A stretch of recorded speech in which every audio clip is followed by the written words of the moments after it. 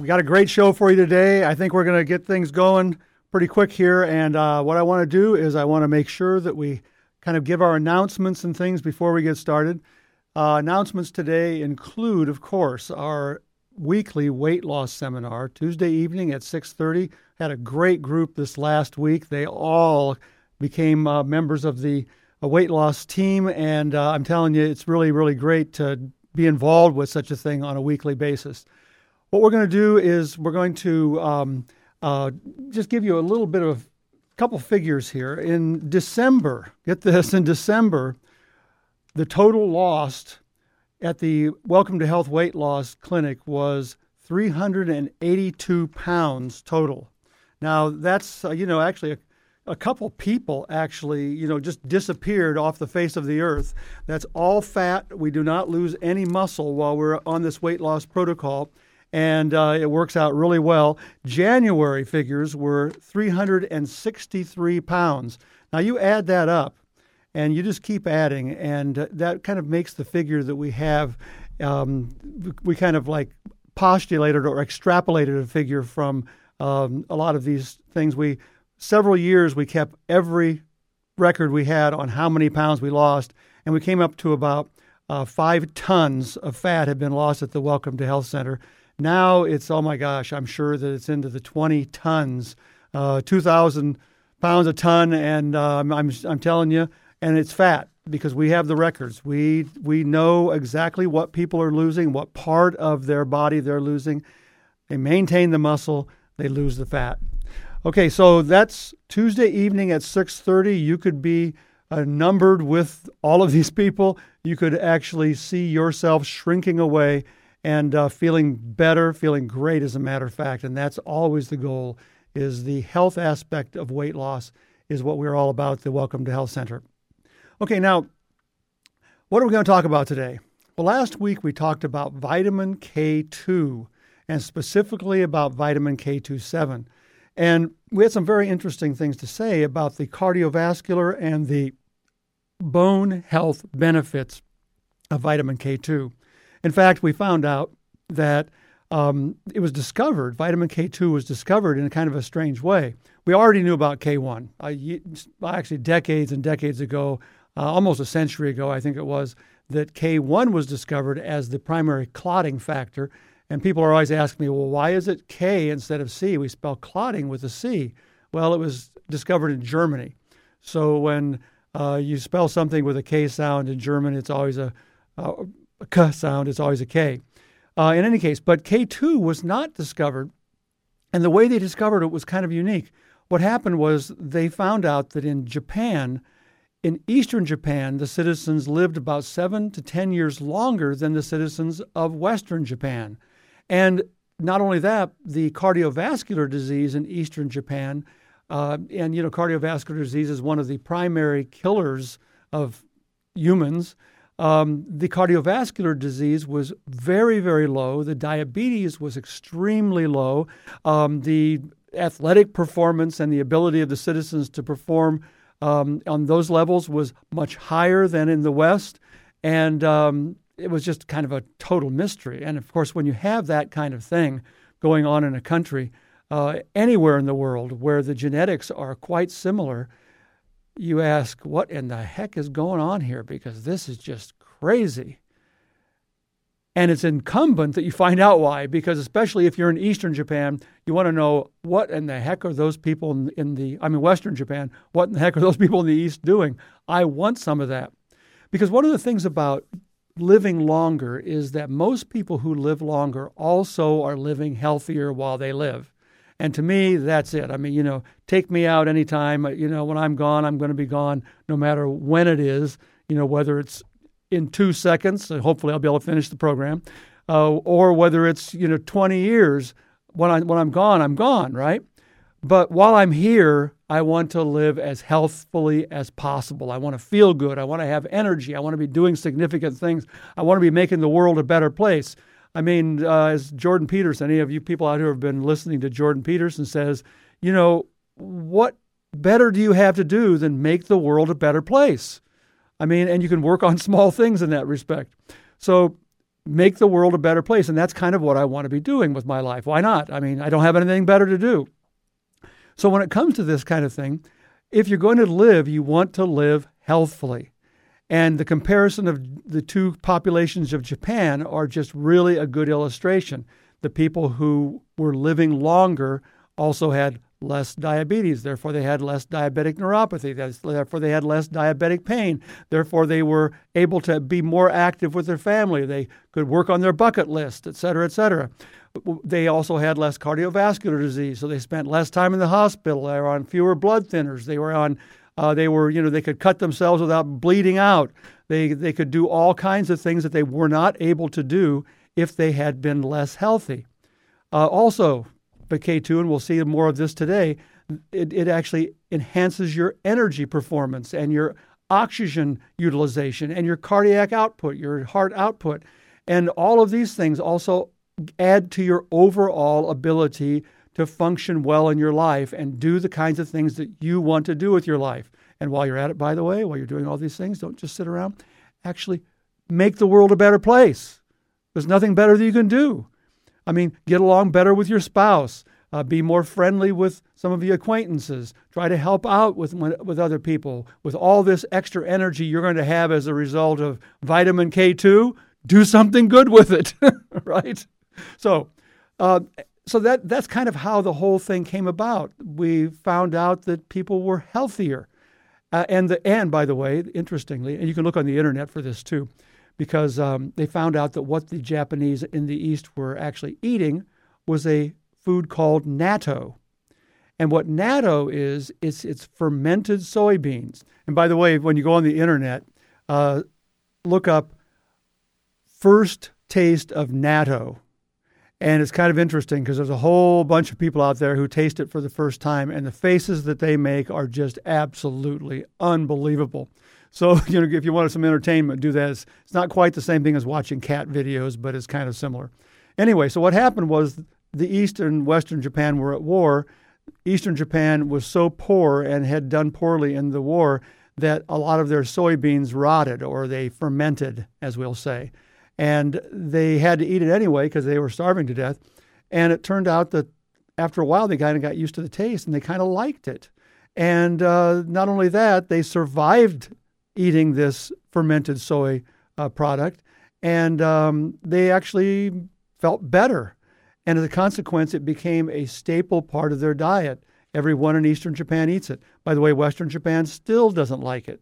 But, they're starting to take supplements, K27 supplements, because it has such great benefits. Okay, anyway, so let's get into, we talked last week about how that K2 actually makes the matrix of your bones, the lattice work, the structure of the bone, sticky enough so that calcium can be laid into that matrix. And we won't go into detail because the detail is just way too fascinating. I'd get way off base. But it makes the calcium, these little calcium rocks, stick into the bone matrix, and it makes your bones strong, very strong.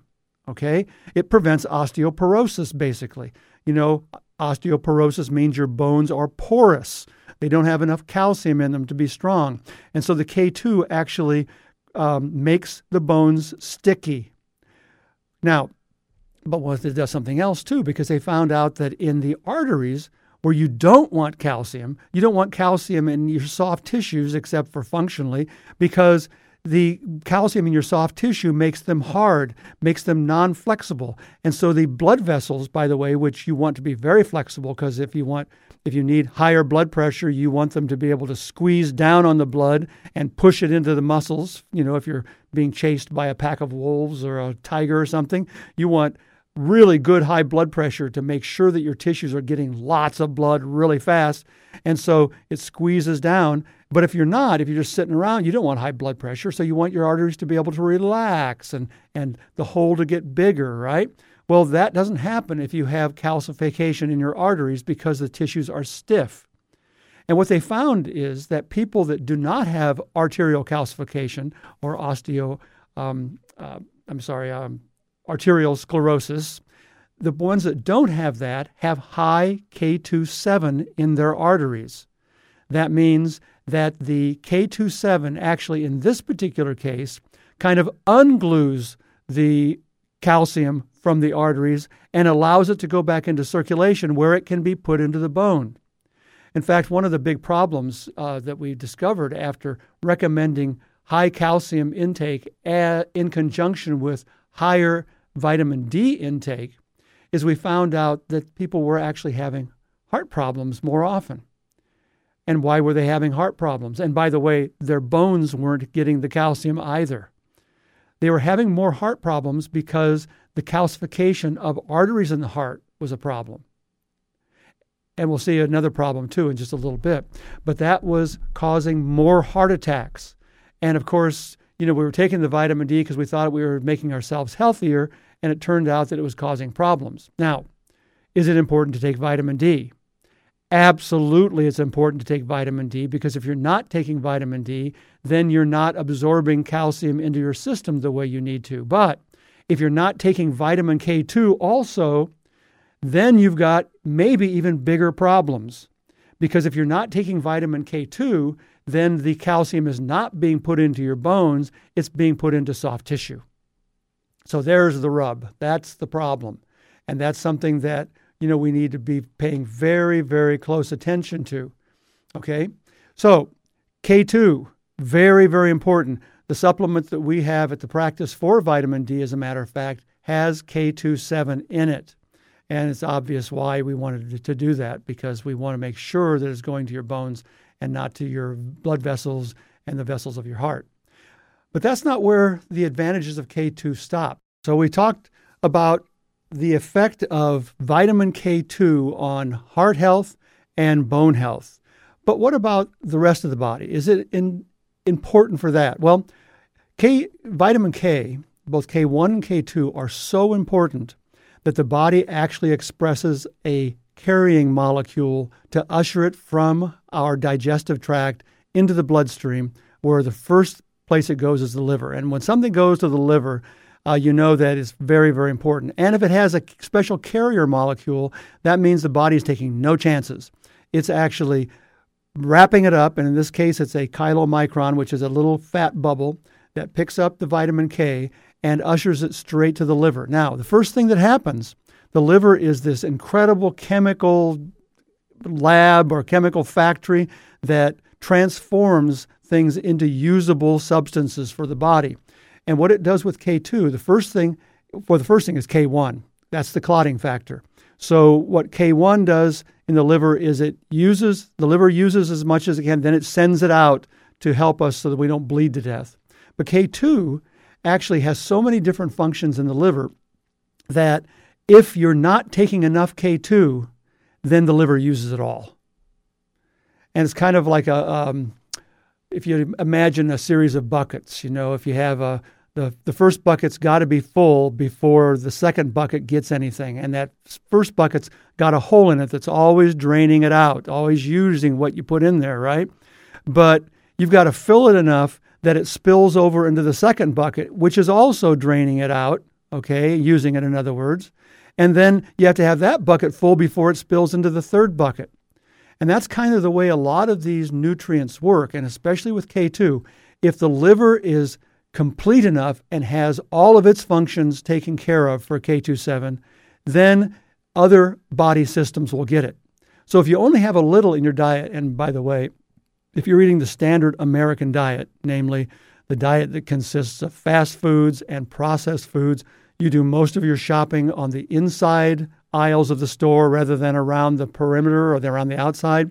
You're not eating lots of vegetables. You're not eating a lot of good, healthy, real food. Then your chances of having enough K2 to even satisfy the liver is extraordinarily low. And as a consequence, your bones, your heart, your energy production, you getting away from diabetes and stuff is just hopeless for you.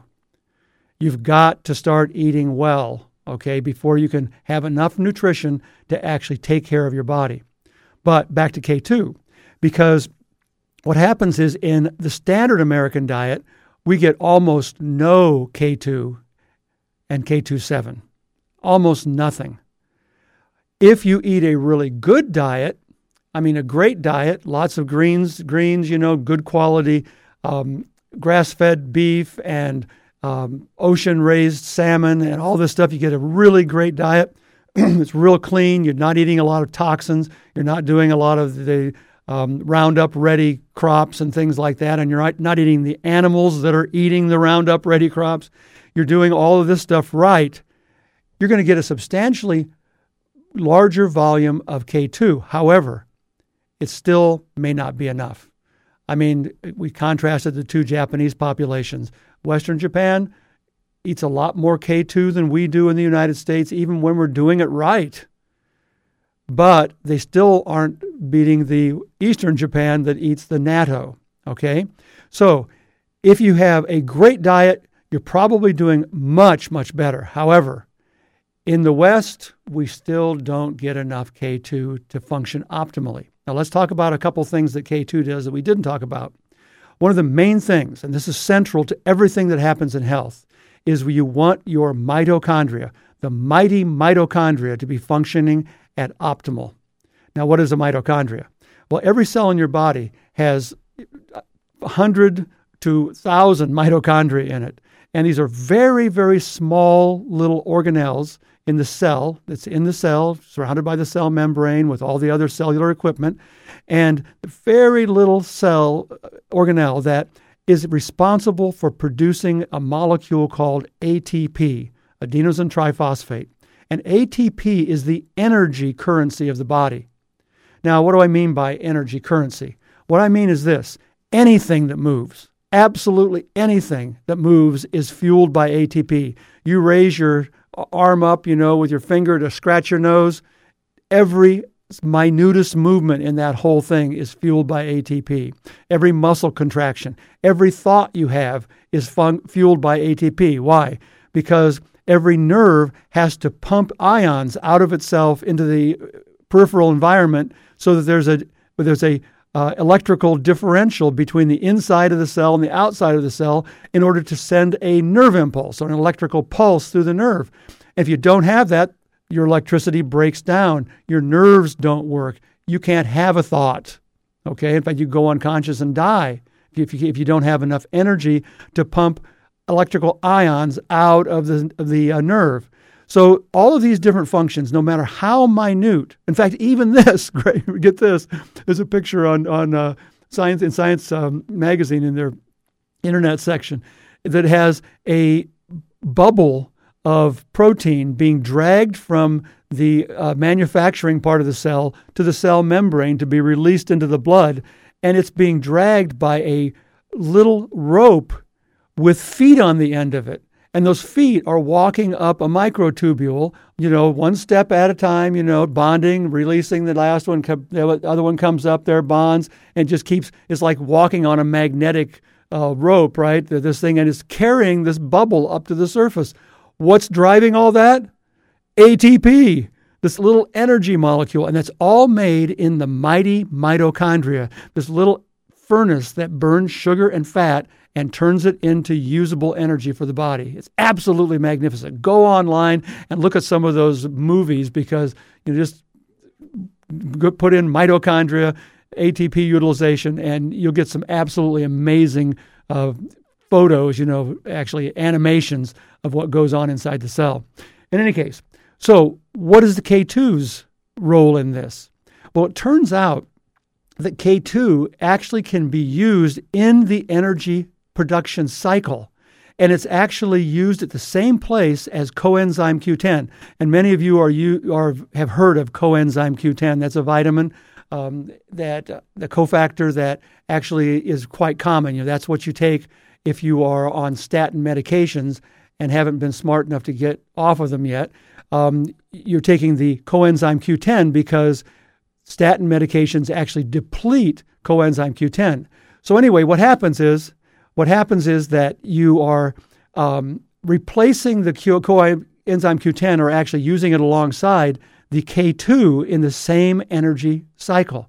And what happens is this: your ability to utilize oxygen goes up to the point where everything in the cell starts working better.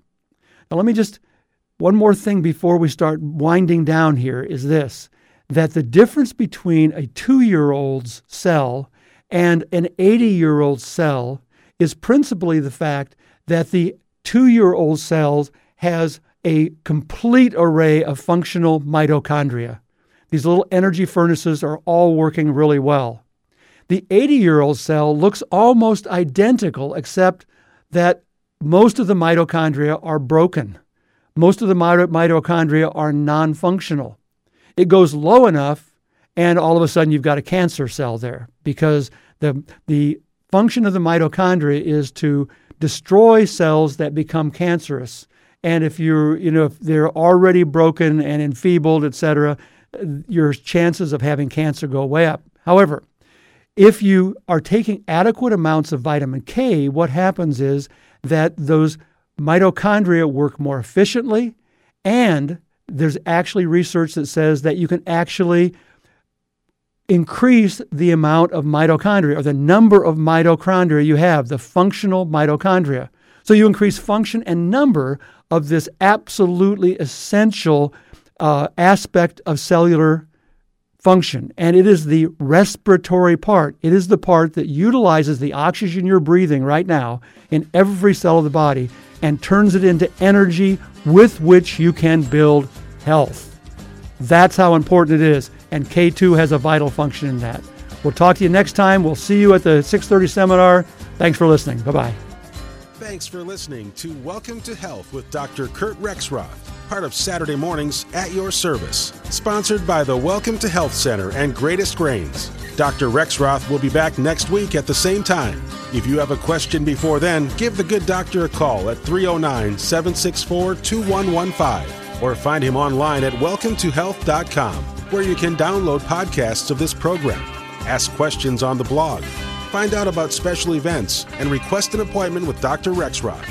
And remember, Dr. Rexroth donates his services as a guest speaker to Quad Cities clubs, church groups, and business organizations.